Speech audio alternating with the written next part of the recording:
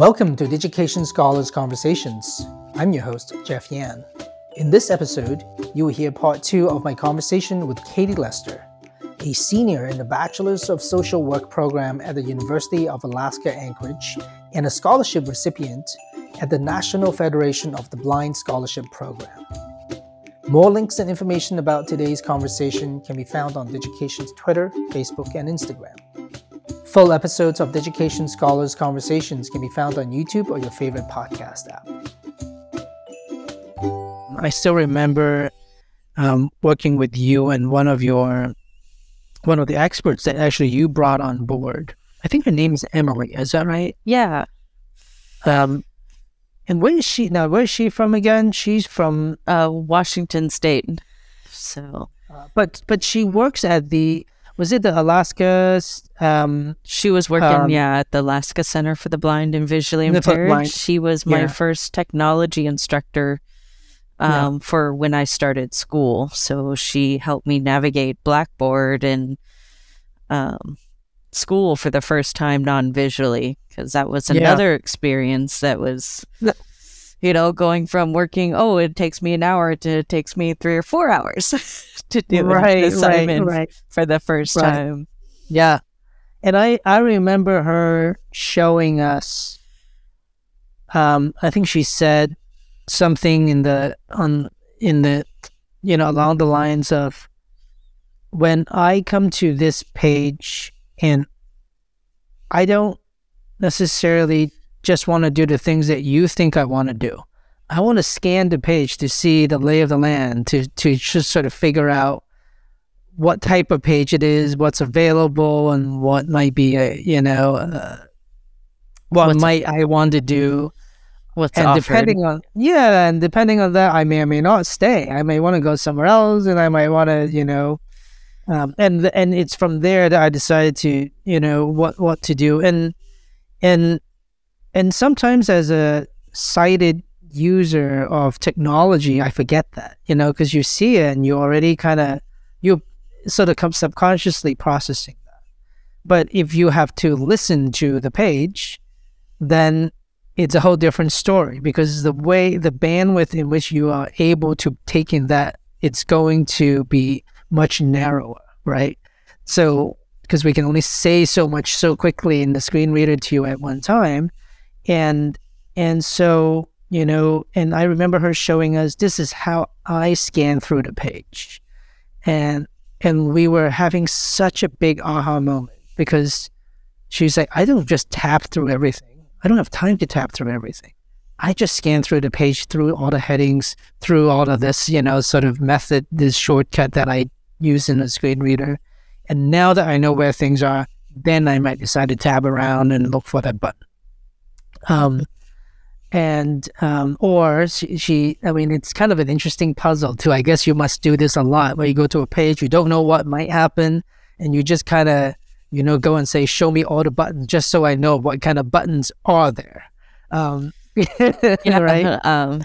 headings, what's the titles, what's the buttons. I've had to work with some here just at the universities sometimes, that they'll forget to label things, or they did an update and put tabs in on a page, to go from page to page, and all of a sudden I can't access my account.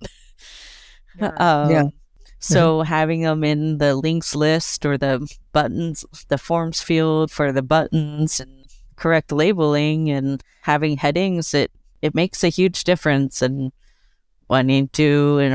being able to spend just enough time to do what we need to, or wanting to explore more of a web page. Yes. Guest Katie Lester and host Jeff Yan reflected on the importance of using headings, labels, and lists in web pages to allow users to scan pages and navigate easily using a screen reader. In this next clip, Katie will briefly demonstrate how she uses a screen reader to navigate to different pages in a Digication ePortfolio. So here's the main page, and Go to the links. List dialog. Links list view W. Work history 5 of 5. Enter work history to move through items. Press up or down arrow. Leaving I menus. can bounce back to where we were, which is really nice because that's what others were able to just click the link and instead of making multiple steps. It was so fast for you to be able to just do that little shortcut. So for the links list or? Yeah, for the links list, yeah. Mm-hmm. Yeah, it makes a huge difference. It's like using a mouse without using one.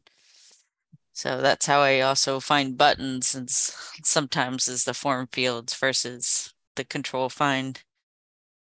Now, I know that you, it seems like that you are not only a recipient of the scholarship from the National Federation of the Blind, which, by the way, congrats again. Thank you. Just really awesome to hear. But you also have been involved at the state level. Am I right? Yes, I am currently an active outreach board member.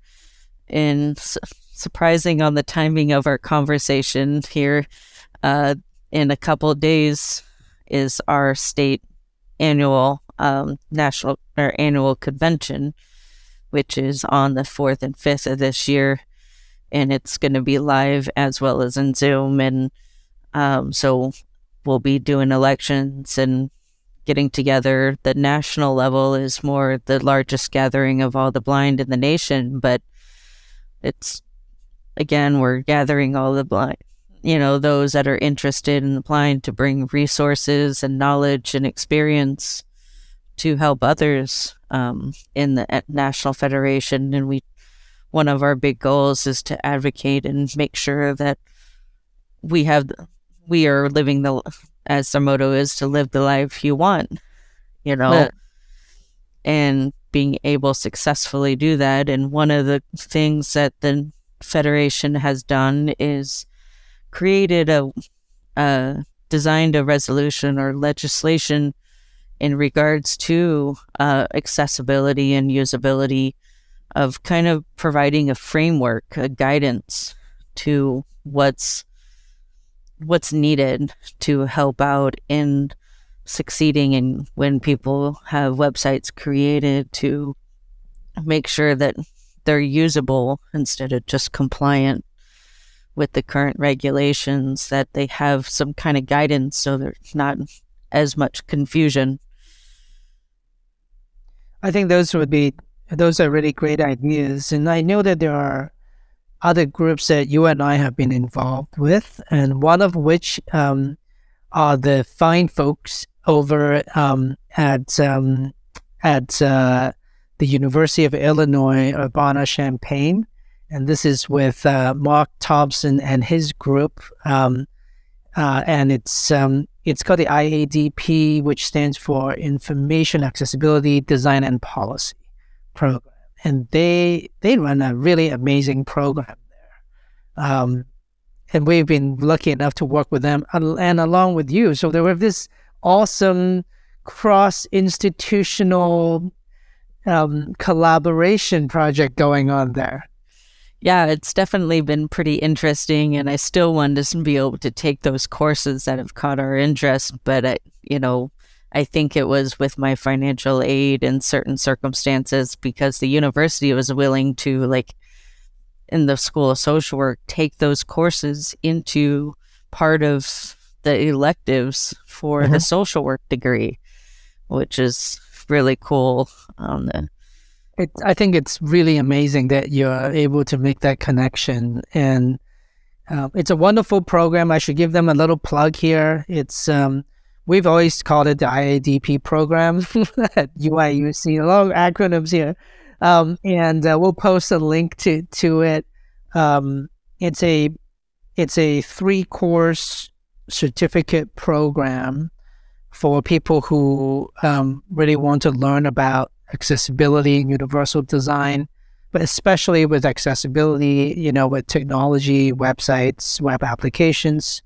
But one of the best part of it is that it really does not stop at, in fact, it doesn't start with just the technology. It really starts with the principles of accessibility, which really allows you to start to even scratch the surface of all kinds of accessibilities that we haven't even started to address.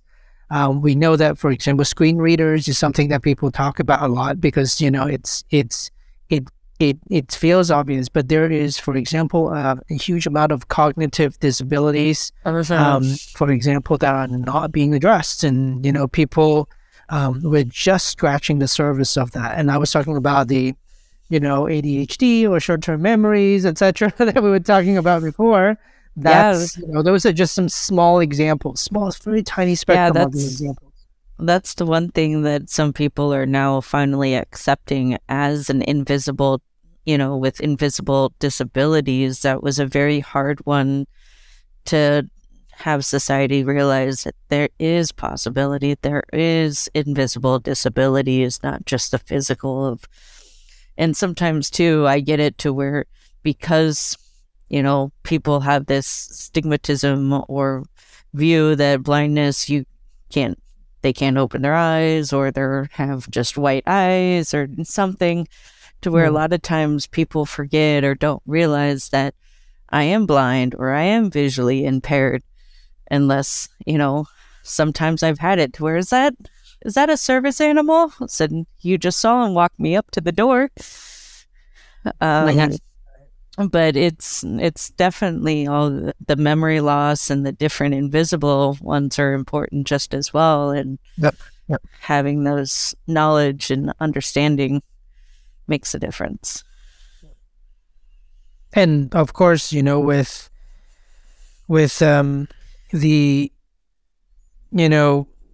all the mental health part of accessibility is huge as well. And I have a lot of personal experience with it as well. I mean, I won't go into too much depth here, but several of my children suffer from that, and at school, they need special services, and without those services, they wouldn't be able to navigate through it.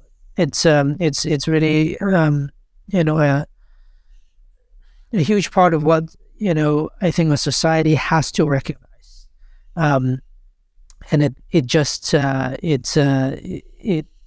and in some sense, I hate the fact that we have to look at it as a policy, as regulations, as laws, as like advocate, like you and the group that we were talking about before, where you are trying to make them into legislation, but really, we should be better than that.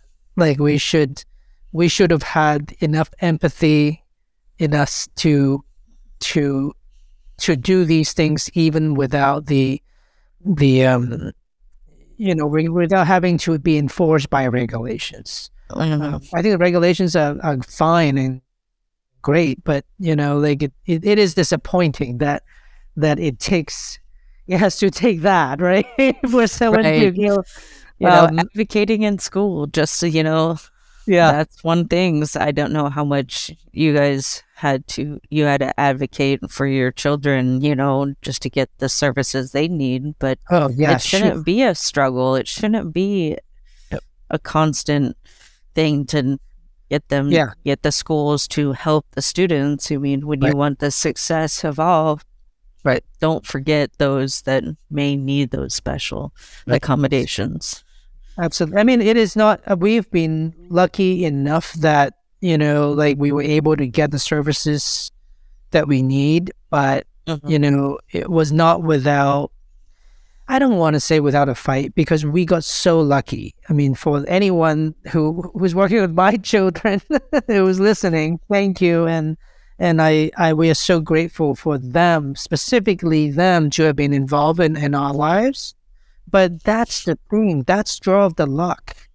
I have seen, because I'm in so many parents group, etc., that, not everyone's that lucky, and we sort of, in a way, have to make our own luck too.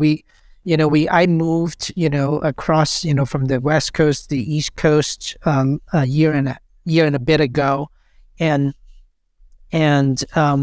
we had to look for schools, and we just got really lucky that the schools that we got into, public schools that have not only the services in place, but it's actually the people that run those services. So what we basically have experienced is you can have someone who runs the same exact service, are supposed to provide you with all that, but they either don't have the experience or don't really, their heart isn't really in it. So all they're trying to do is they're really there as a compliant officer. They're trying to make sure the school doesn't get sued by you. Yeah, and that's the thing is, the difference of someone, how they enjoy their job or how much they want to help versus just being there to comply in different things. Like for as being a senior in the social work of bachelor's, I said I'm doing my internship here at the University of Alaska, which is an amazing opportunity within the Disability Support Services office. And they've done an amazing job welcoming me in, helping me, giving me the amazing opportunities because I am still, I wasn't introduced with working with anybody with disabilities more or less until I lost my own sight. So I've been granted this great opportunity to learn and understand other disabilities, cognitive or physical disabilities that to where I can apply my training and knowledge, that helps best them with, at their, for their life. So why don't we switch gear a little bit and talk a little bit about social work? So what is social work like from your perspective? Obviously, you work with, you're in the program, you have classmates, you are taking classes from lots of instructors and different, learning all these different things.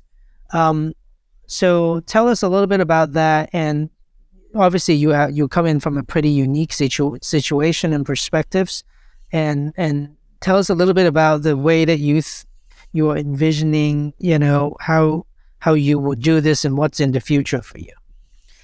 Yeah, with social work, a lot of us come from different backgrounds and different experiences, and there's so many different avenues of one simple one is, do you want to work with adults or children? Do you want to work with a certain population as different individuals are kind of organized? But how do you want to go about it? I liked how one of my instructors mentioned to where you tend to be kind of a resource. I think she used the word guru, but it's, you provide a lot of different resources. One thing I do here, which is awesome, is to be able to connect the community with students, in the different resources that they might need, whether it's on campus or off campus. Bringing the community together is really nice to see, to try to work with.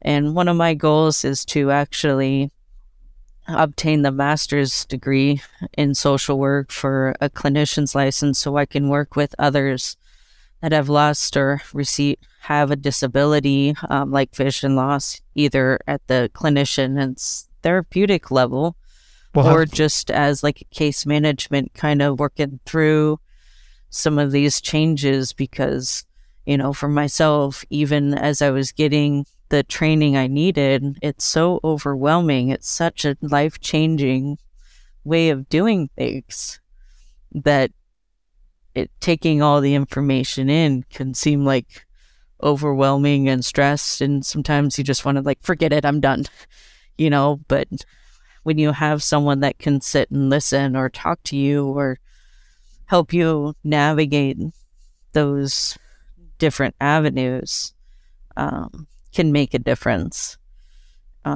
So that's one side of things. And then the other, because of the different struggles I've had through navigating through school, and not just with education, but I mean, it's been great with you guys because you guys are willing to change. Where some classes I took to where it was all online. You go to this link and website and do the homework or the reading, and go to the next page and take the quiz, and that's it. It's like half of them weren't accessible. So I want to advocate for more equal access within the education arena, is one of my goals. And you guys have been awesome to help me start learning to do that.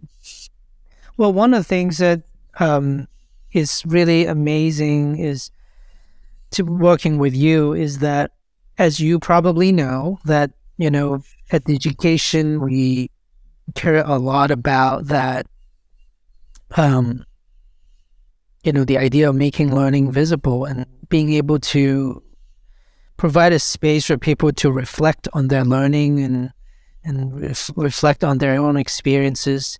And at the very top of our the conversation we had, you were telling us exactly, oh, I just realized that I'm going to be losing my sight.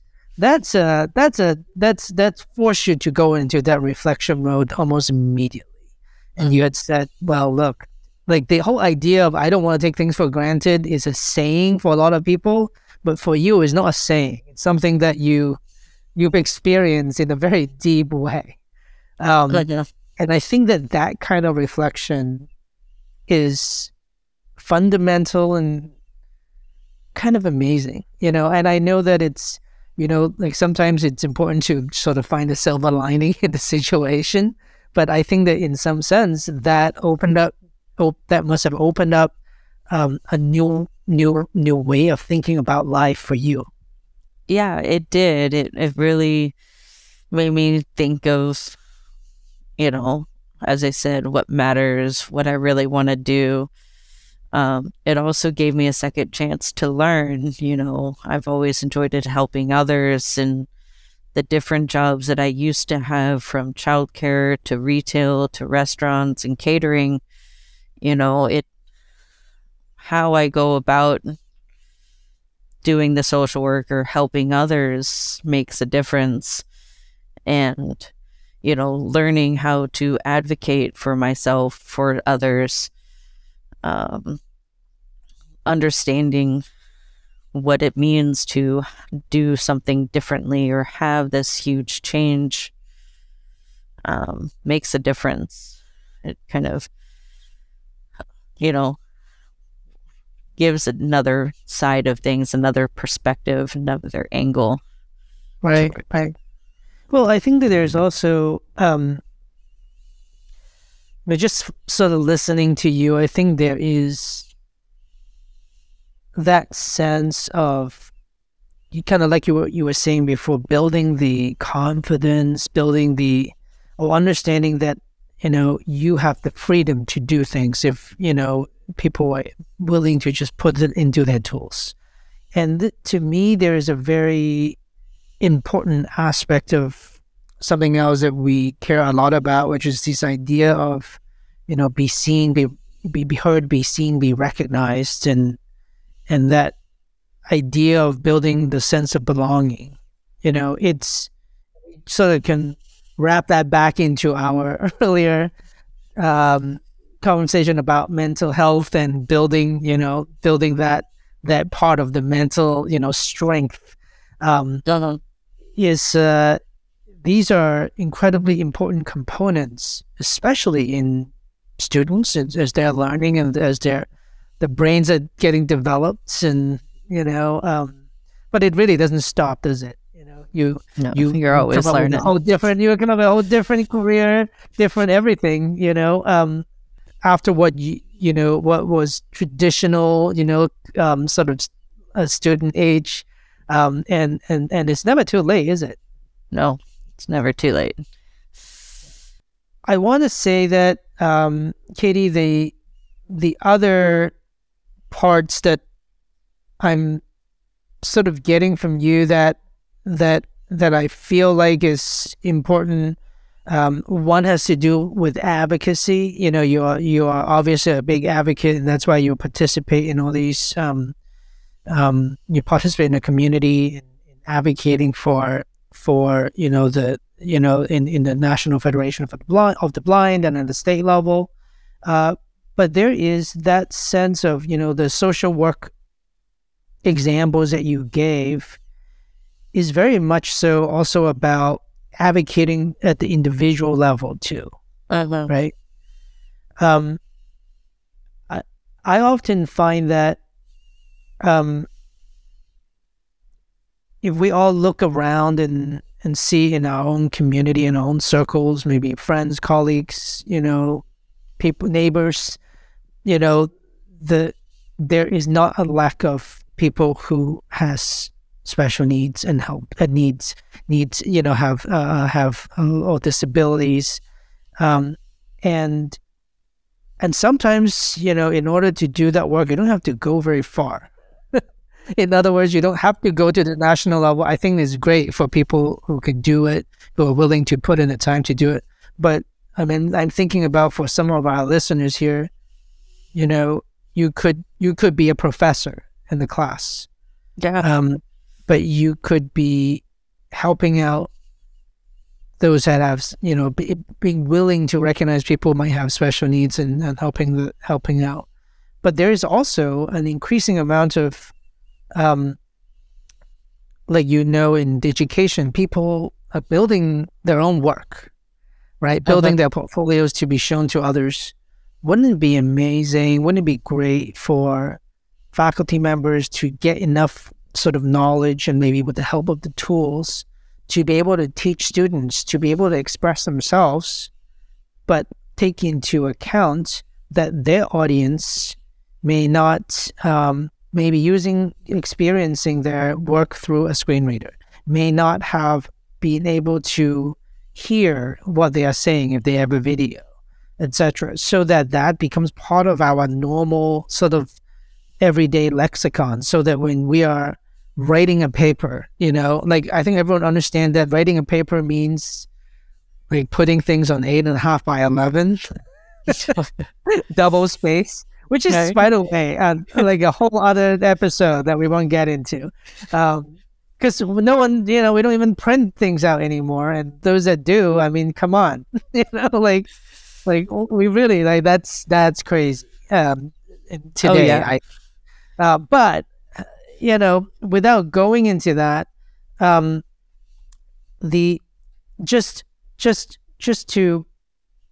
it's not enough to just say, I want you to be able to read and write. I want you to be able to express yourself, but I want you to be able to express yourself to all kinds of audience, to an inclusive audience. That to me is not really part of our day-to-day curriculum, is it?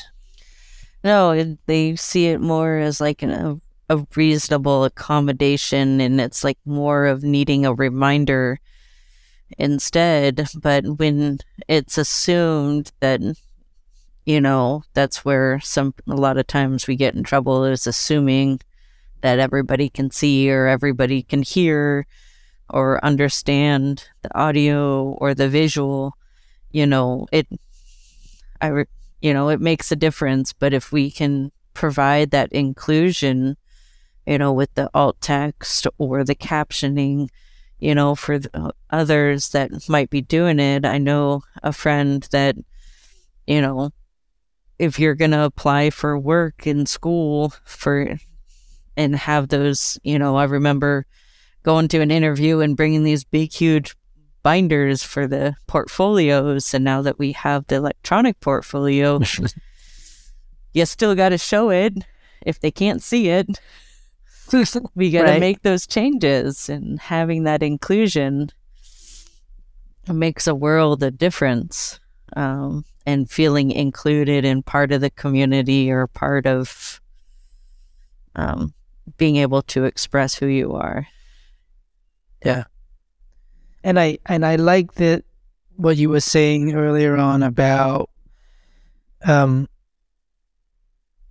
what I got out of it was, yes, maybe you had made this navigation a little faster for me, and maybe that's all that one did, but in combination, the net results for you or for someone who's using this tool may not end with, well, it shaved off some time.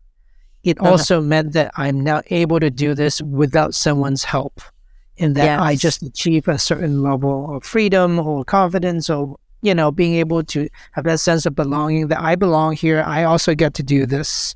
You don't get to tell me, oh, you're excused from this. That's right. That's not great. Right. It provides the accountability too, to where you can be accounted for doing the homework assignment too, because you have the access and the usability to free and, independence of being able to complete that homework assignment or school or work assignment, that it makes that a huge difference. Right. And I think that that's, to me, such a great lesson. I felt like that we've talked about that before and I've learned it, but I felt like I relearned it again today, because it's something that you forget, You're like, well, because look, when we're thinking up those, figuring out how to deal with those color names, we weren't thinking about, like, could we make you laugh? Although once we started going into it, we were like, this is pretty funny. All the names. But that's, I think that took a little time, from us, but it was fun to do, and it became fun for you. And I think that is what's worth doing, I agree. It makes, the fun part, as you mentioned, that it makes a difference in that too. You enjoy doing it, and I enjoyed going through it, and, it provides that encouragement and hope, because sometimes life is just too serious or so much stuff, that having that just a slight fun or that hope, encouragement can make someone's day. All right. Well, Katie, it's always so great to talk to you. I know we're going to talk again in a couple of days, but I am so happy that you are willing to share your story and being so open about it. I look forward to our continuing together, and I look forward to seeing what you do with it. And also, good luck with hopefully going after you graduate this year, going to the master's program. And I think that the world can use many more Katie Lessers, but you are living your best self and making everyone around you better people. So thank you for that, Katie. Well, thank you. All right, take care and talk to you soon. Yes, thank you. Have a great day. This concludes our conversation. To hear our next episode, be sure to subscribe to Digication Scholars Conversations on YouTube, iTunes, Spotify, or your favorite podcast app. The Digication Scholars Conversation series is brought to you by Digication, a technology platform powering the most innovative ePortfolio programs in K-12 and higher education. Our website can be found at digication.com. If you enjoyed today's conversation, please like, subscribe, and share with a friend. Thanks for tuning in.